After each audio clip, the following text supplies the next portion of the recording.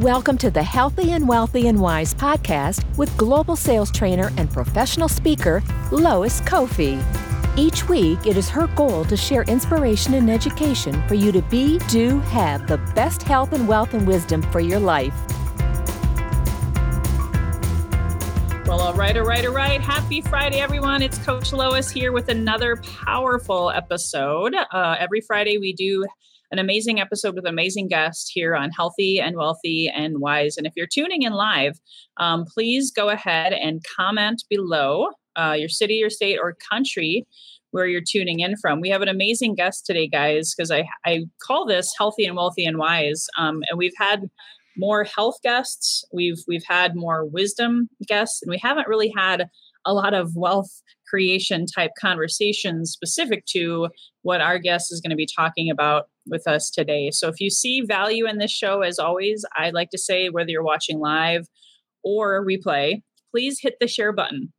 There's a lot of people out there looking for this wisdom and this knowledge today, and you just might be able to inspire and encourage someone by hitting the share button today. So I'm going to go ahead and introduce our amazing guest today. And actually, it's really cool because Jerry also is the first guest that I ever have had reach out that wanted to be on my show that I didn't already have some kind of a relationship and rapport. And I was quickly impressed by him. He's had such a great journey. He's the founder and owner of his own Wealth Dynamics, and he's licensed in helping you create wealth. He's got endorsed by Dave Ramsey in about 8 different territories for investing across the U.S. and being very successful in helping his clients build wealth. Also, with working with the likes of Grant Cardone. That's amazing. I'm so excited to hear more about that story. And he's also a part of the Forbes Council. So I'm going to go ahead and turn over to you, Jerry. Please share with us more about your journey and your story. Awesome. Thank you so much, Lois. It's great to be on today. It's good to communicate and talk with everybody. So yeah, definitely all of the things you said. So what I do is I help families, individuals, entrepreneurs, become financially educated. I help them build wealth, and I really focus on helping them simplify their finances so that they can economically navigate that landscape with more certainty. And my company, we've been in business almost 10 years now, and so from the very beginning, starting out, I've been able to grow the company to what it is today, and had a lot of fun on the way. But yeah, we've worked with Dave Ramsey in the past. We've worked with Grant Cardone. We work with Forbes, and it's just been a very fun time of helping people with that. Meeting those people, working with some of those connections. That is so amazing. And I know you have a powerful story. I know you lost your mom, right, when she was just 60 years old. And Mm-hmm. I'm sure that had a huge impact on why you do what you do, right?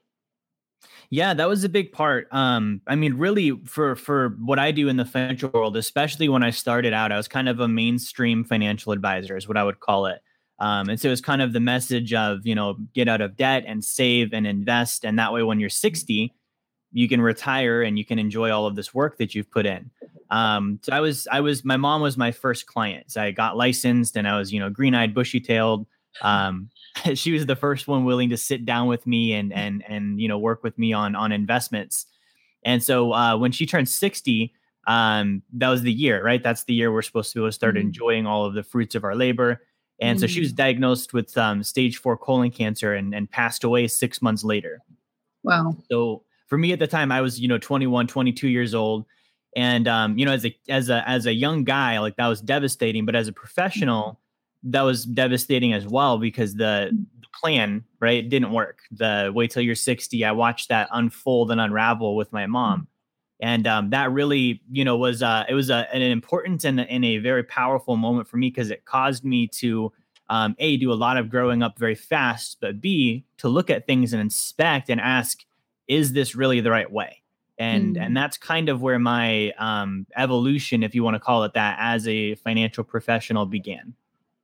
Wow, that's amazing. I hear that often, that why go and live, your life at the end? You don't know if you're going to have that life at the end. So I love that message for my Healthy and Wealthy and Wise community, because we have a lot of entrepreneurs, a lot of business owners in their 40s, 50s. We have 20s and 30s as well, but maybe you can share a little bit in this new normal. How have you worked differently in the pandemic versus pre-pandemic? Have you seen any changes, especially with sales maybe down? Maybe they have more debt accumulation. I know you talk a lot about being able to still have money and pay down your debt. So what have you seen shift in the last year? Yeah, so we're about 1 year away from when this all started, right? Around March last year was when I remember seeing like businesses closing down and stay at home orders happening. So if I think back to that, and one of my messages has always been solvency. I define solvency as earn more than you spend, own more than you owe, and make sure that your rewards are greater than your risks. And at this time last year, much of America was not solvent. They were insolvent. A lot of the business owners had 1 month or less of reserves. The average family had less than $1,000 saved up in their accounts. So insolvency already existed. And there's this concept of the bubble, right? The bubble inflates and then something pops it. For the insolvency bubble in America, it was COVID that popped it. The pandemic happened and people just were not prepared. And so from the business landscape, what I could see was I could see a lot of people, initially having that realization of like, oh, shoot, we don't have reserves saved up. We don't have money to cover our debts. We don't have, for me, I like to have 6 months minimum at all times that just is there. And I put it in my life insurance, but in cash equivalents. So that was a problem that we saw. And so immediately for us, we got in and started really preaching solvency. Like we need to get if you're not winning right now, like we need to get you above water. You need to get your income back up over your expenses. And so I think, for a lot of people, it's been a stride that they had to take. Some of us had to go online. Some of us had to shut things down for a couple of months. And I think at this point, one way or another, most of us have figured out how we can keep going, how our businesses can still work, how we can keep selling. So that was really kind of what I saw. And so we really worked with clients on, the solvency piece, and then also the sales too, value, right? Wealth can't happen without income. So if my income dips and I'm used to earning in a certain way, I've got to be willing to adapt. I've got to be willing to look at how can I keep that going. And so we broke down this thing called the triangle of income. Okay, the triangle of income, if you think of 3 points on a triangle, it's knowledge, value, exchange.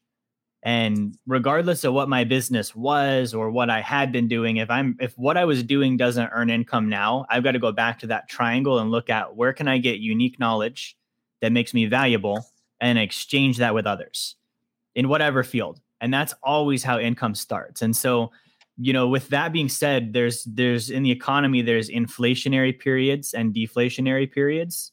Inflation means prices go very high and money is easy and flowing. Deflation, things kind of start to constrict. And that really happened last year. In deflation, you have to lead with delivery and then the revenue follows.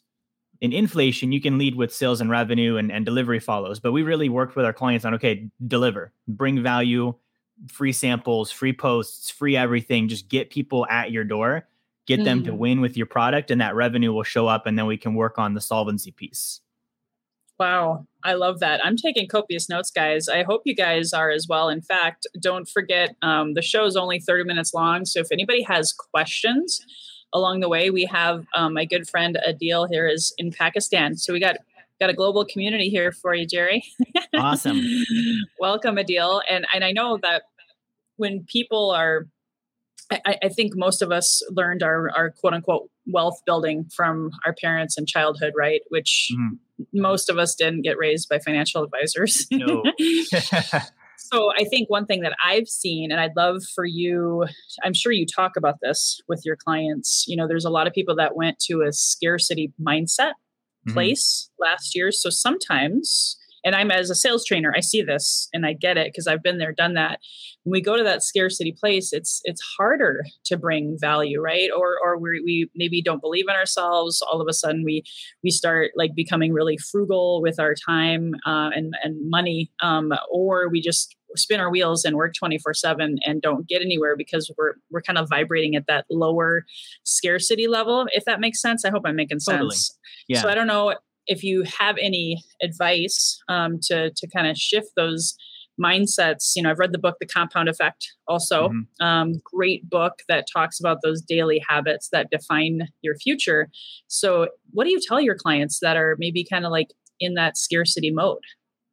Yeah. So first, I understand that. I can relate to that. And that's how I grew up. When I was a kid, I think I was 8 years old. This all happened in one summer. At 8 years old, we lost our house, the car got repoed, and my parents got divorced.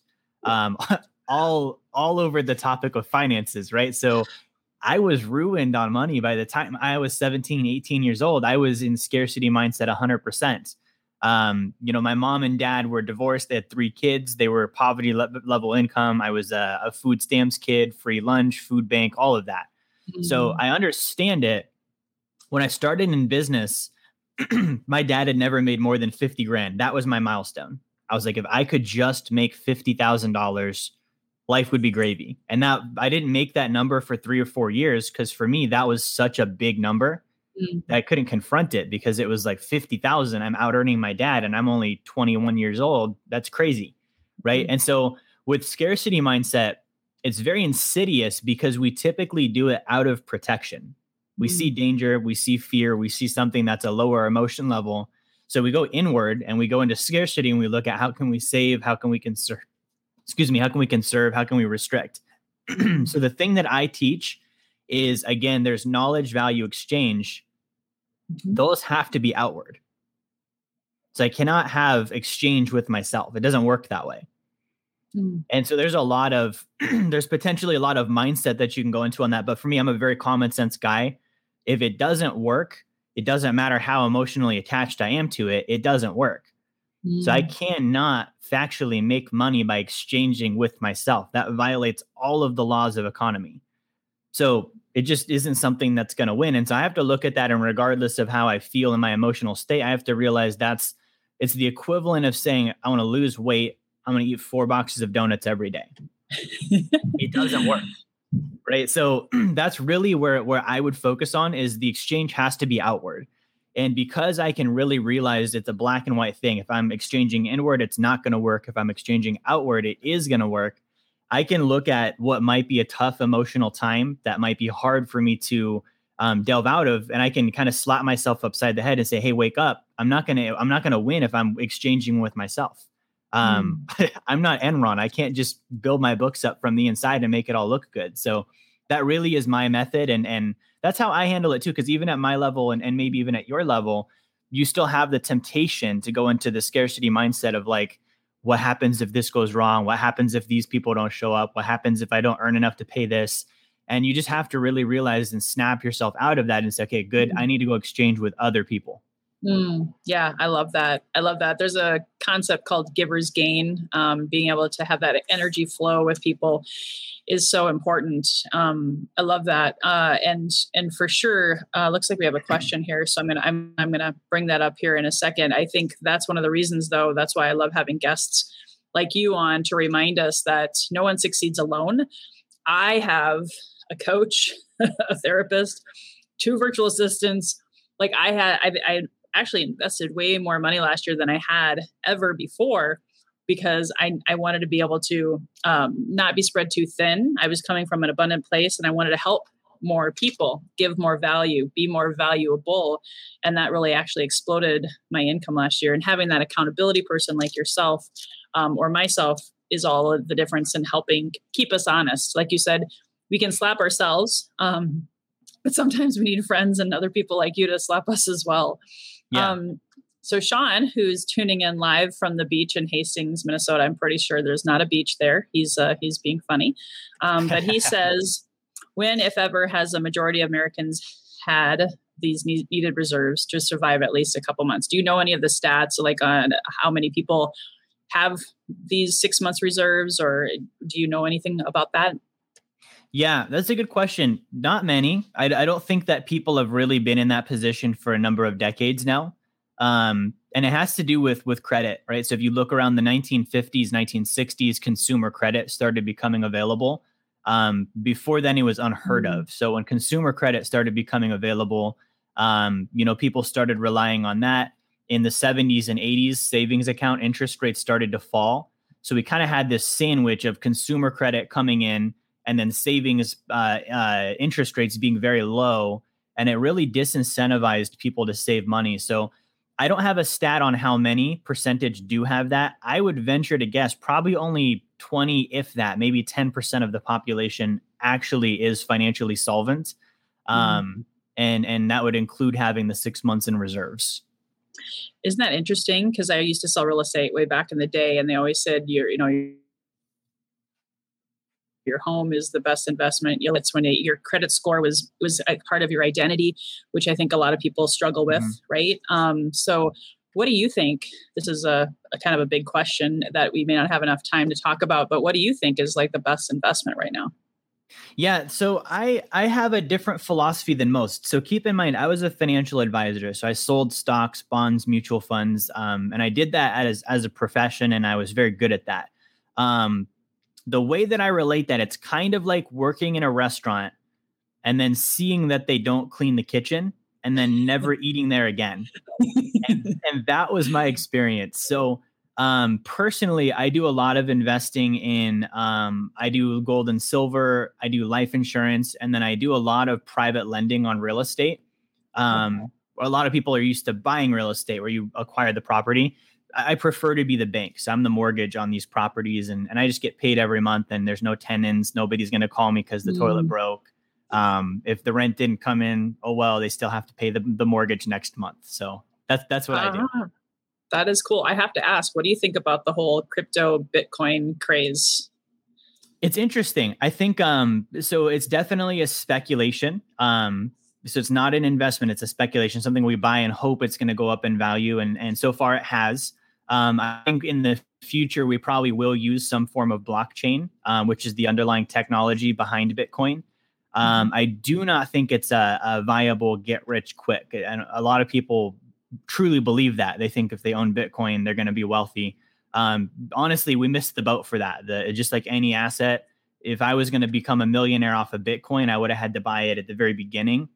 Now, if I put $50,000 into a Bitcoin and it triples, I've only got 150 grand. Tripling is good, but 150,000 definitely is not wealthy. So I think there's some perspective to it. It does not violate or make vain the fact that we still have to earn, save, and invest.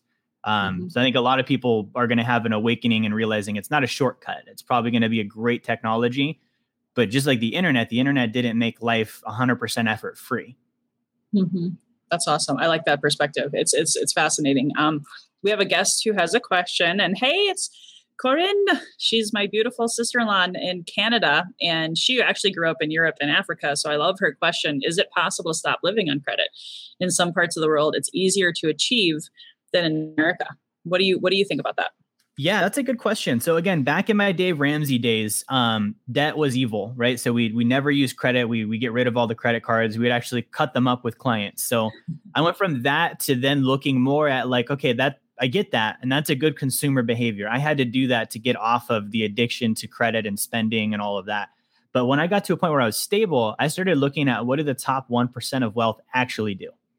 They do use credit. However, they use it through corporations. And so my rule with credit is it never goes on my personal financial statement, and I'm never personally the guarantor on it. So it's always going to be credit that's being given to a corporation or an entity of mine, and it's never going to be guaranteed by me personally, so that it stays off my balance sheet and off of my financial statement, and it shields me from the risk if anything ever happens with that credit. So I say that to add that we still can and should use credit appropriately. As a consumer, though, the way to stop using credit is to stop using credit, right? And I know that sounds overly simple, but we actually do have to stop using it.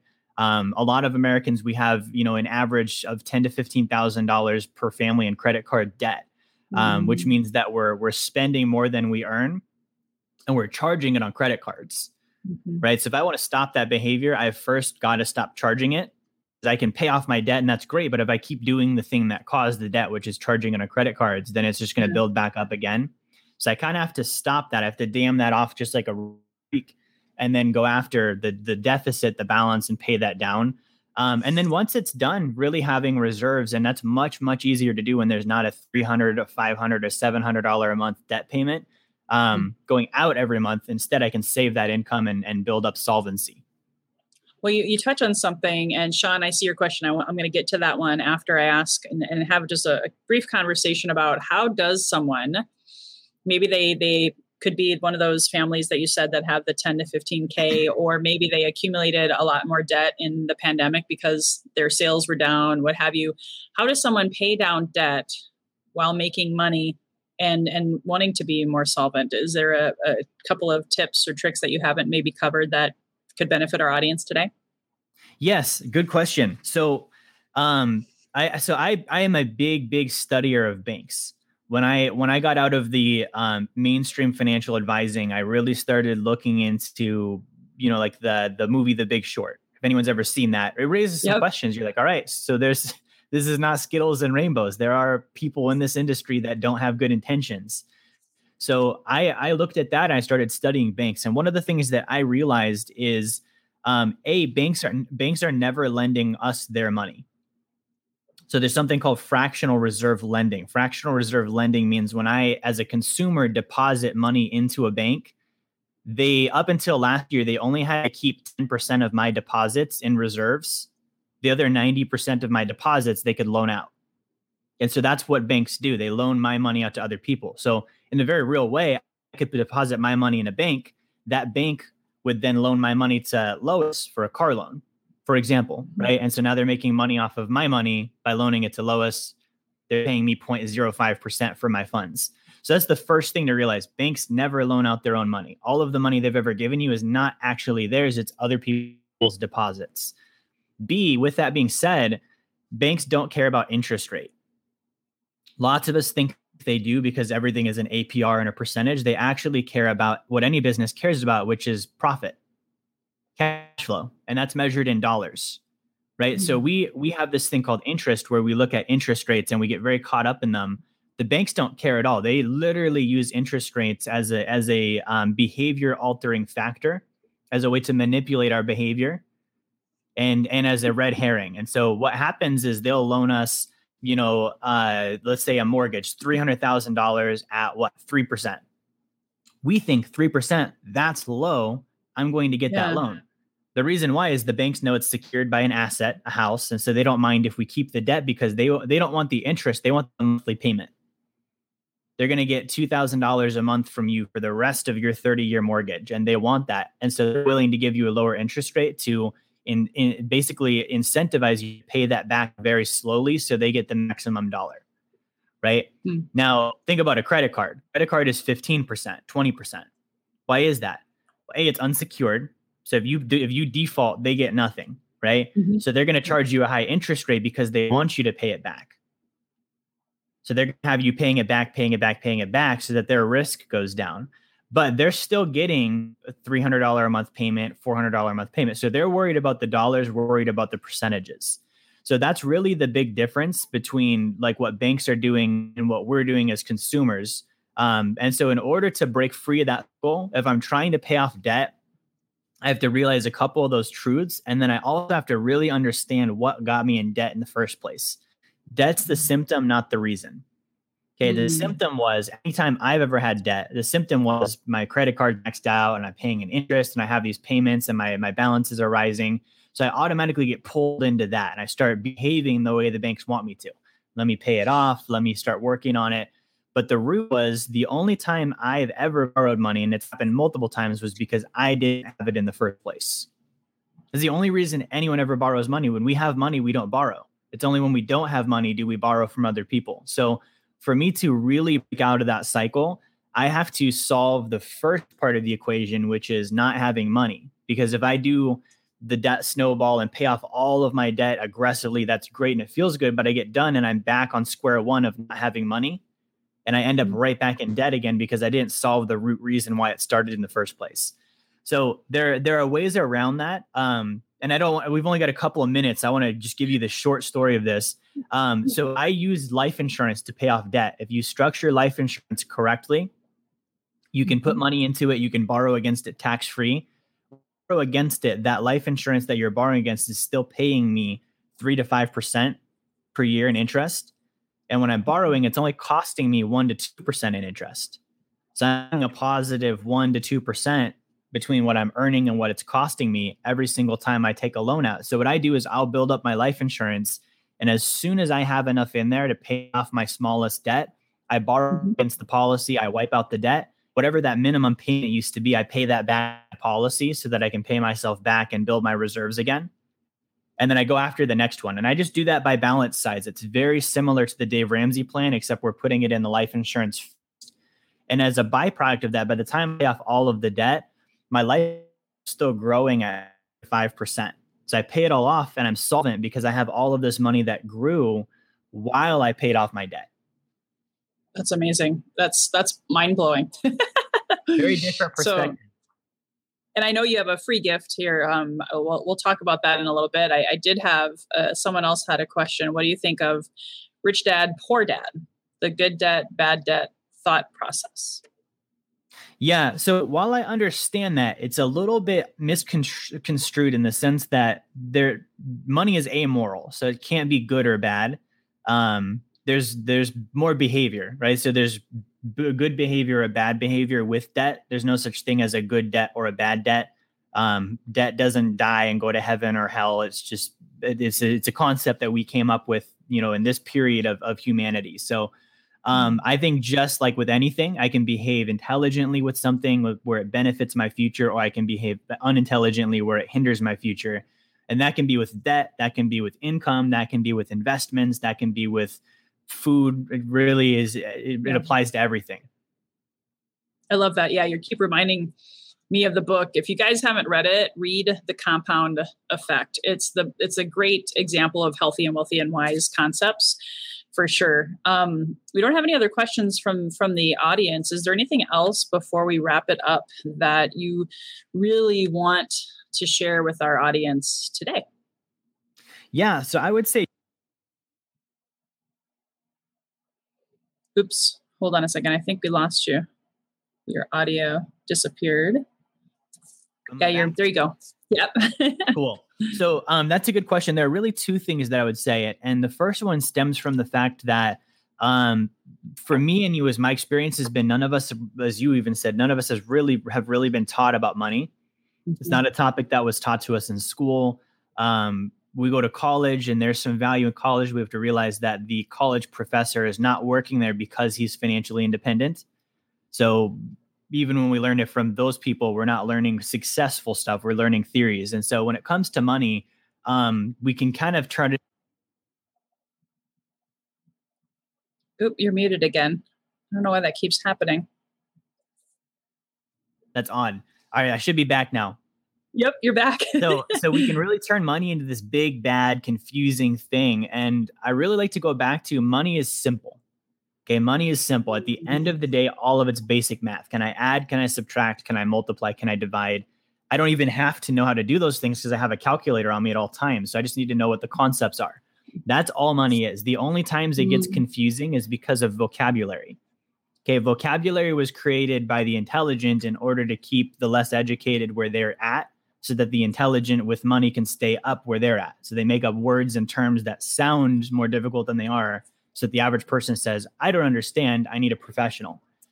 If you keep that in mind, everything can be understood as long as you remember it's basic math and it's just vocabulary and I can go look up the definitions.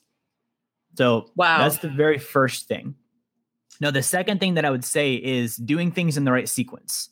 Okay, I cannot overstress that. Doing things in the right sequence. Everything has a right sequence and a wrong sequence. With finances, we often get loaded up with things in different phases of our lives. If you think about, I get out of high school, I get a car loan and a student loan. Not because it was the right timing. That's just what I was told I should do. And so I did it. Then I get a credit card and then I get the 401k and then I get the mortgage. And I just kind of start loading up on these financial products. None of them in the right sequence. And what happens is confusion. We get all these random financial things. And at some point in our life, we look at it and we say, wow, this is a mess. It's unorganized. I can't keep up with it. This is not helping. And so the way to proactively solve that is to understand when you should have these things, in what order you should have them, why you should have them, and what they should be doing. And if you do all of that in the right sequence, it avoids the confusion and it actually gives you momentum rather than slowing you down the more you do. Wow, you make it sound so simple, so logical. It is. It's a simple thing. Yeah. And it's funny because a lot of people are emotional about money, because of, again, probably that childhood stuff that we all grew up with and the lack of awareness and focus on it. What you focus on expands. I can't thank you enough for being here today. And why don't you tell, I have your link. It's jerryfetta.com/free-chapter. Can you tell us a little bit more about what they're going to get with that free chapter? So last year I wrote my second book. This is called Blueprint to Financial Freedom. And this book has been in me. It took me about 2 weeks to write it. And so this basically, like I'd mentioned just now about correct sequence, this gives you the correct sequence of finances. It tells you what you should do, when you should do it, how you should do it, how long you should do it for in the right order. So on that link, there's a free chapter to that book that kind of gives you an introduction to getting started on that path. And the great thing is this basically, like, my goal is to get everyone I work with financially independent. And that means that they have passive income that exceed their savings, expenses, and taxes. That's the end goal. So if you think of that as kind of like the progressive, increase of progress, anyone can start, right? So if I'm broke, if I'm negative, like I have less money than I owe, more than I own, and I have no income, I can still get started with the information in the book. If I'm savvy and I've been doing this a while, I can still get started and just finding where I'm at in the book and continuing on from there. So I would recommend get that. The link again is jerryfetta.com/free-chapter. And enjoy it. It definitely is some financial clarity, to say the least. That's awesome. Thank you so much. I do have one more final question that I ask of all of my guests, but let me make just one quick announcement to my community. Thank you guys so much again. If you saw value in this, please hit the share button. We got a lot of wisdom today that we want to share with other people who maybe, especially if they're hurting financially, we want to help clear the cobwebs and help them move forward with his great advice today. Also, many of you guys know that I love teaching about list building to freedom, how to create money from your email list. I'm going to be doing a class on that for free, a masterclass on March 16th. Go to loiscoffey.com/freedom, which is a great name, what we're talking about today. I'd love to help you guys learn and earn creating that freedom. And again, you can talk to Jerry about what to do with that money when you get it. So final question for you, Jerry, because the title of my podcast has a lot of meaning for me. When you hear the phrase healthy and wealthy and wise, what does it mean for you? Yeah. So for me, that means potential, right? I think all of us are mind, body, spirit, right? So I think healthy, wealthy, and wise encompasses all three of those. And if I continue progressing and reaching for my potential, to me, I think of that. I'll get to that point in my life, and I think it's going to happen in thresholds where every time I reach a new threshold of that, in pursuit of what I can ultimately be in those three areas. Awesome. I love it. Well, thank you so much, guys. Tune in next Friday. We have another amazing guest, Nicole Magic. She calls herself the Alchemist Coach. Very spiritual, helping you remove those limiting beliefs and helping you earn more money and be healthy and wealthy and wise as a result. So tune in next Friday. Bring friends. We'd love to build this community here at Healthy and Wealthy and Wise. And until next time, here's to your best health, your best wealth, and your best wisdom. Bye-bye for now. Hey guys, thank you so much for listening to this episode. If you enjoyed this, please subscribe, refer a friend, and please drop me a rating or a review. If you do that, I'll reward you with a free 20-minute free coaching session on crafting your journey to your best self. Reach out to me at lois@loiscoffey.com to claim your 20-minute slot. Until next time, be healthy, wealthy, and wise.